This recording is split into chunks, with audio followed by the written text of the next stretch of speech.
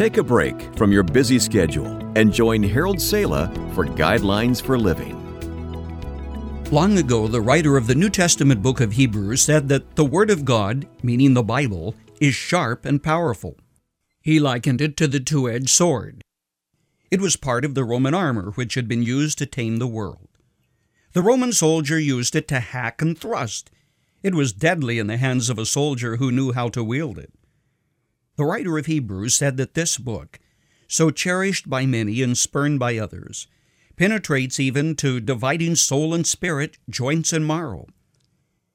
When I went into Russia for the first time in 1976, long before communism fell, I was asked if I had a Bible, basically the same question put to me in China in 1979.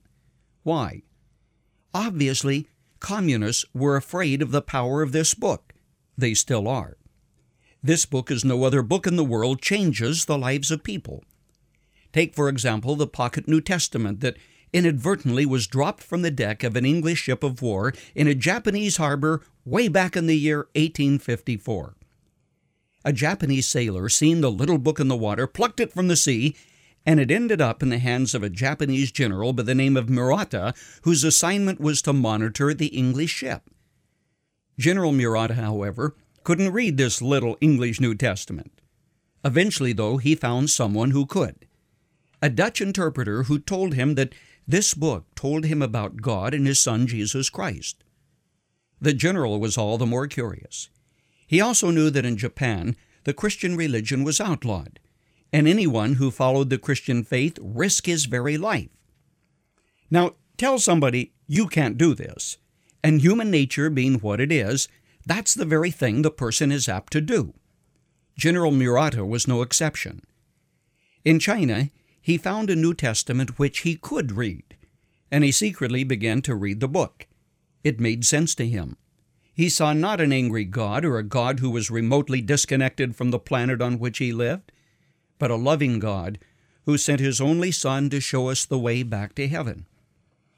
Eventually, General Murata began to believe in this God, and though he risked his very life and future and his career in doing this, he asked to be baptized as a Christian.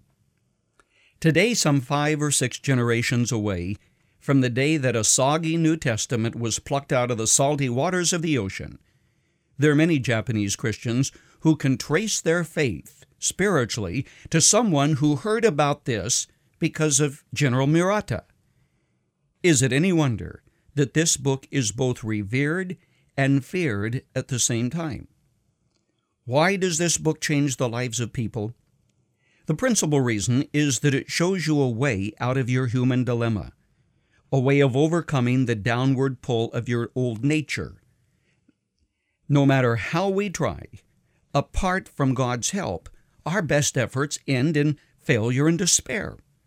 So this book provides hope in an otherwise hopeless world. It says that your biggest problem, yourself and your despair, finds a solution in Jesus Christ, who is God's remedy for our predicament. Now, a final word of warning.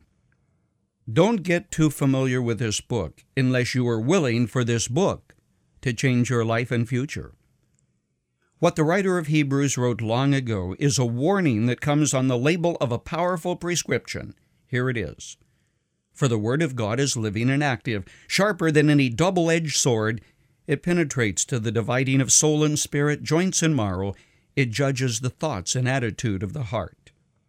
As this book changed a general's life, it can change yours too.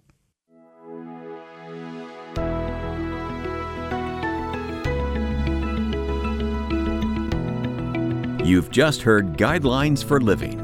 For more practical and inspirational messages, visit guidelines.org. If you find our devotionals helpful and would like to share them with others, consider supporting our ministry with a donation. Again, that's guidelines.org. Thanks for listening to Guidelines for Living.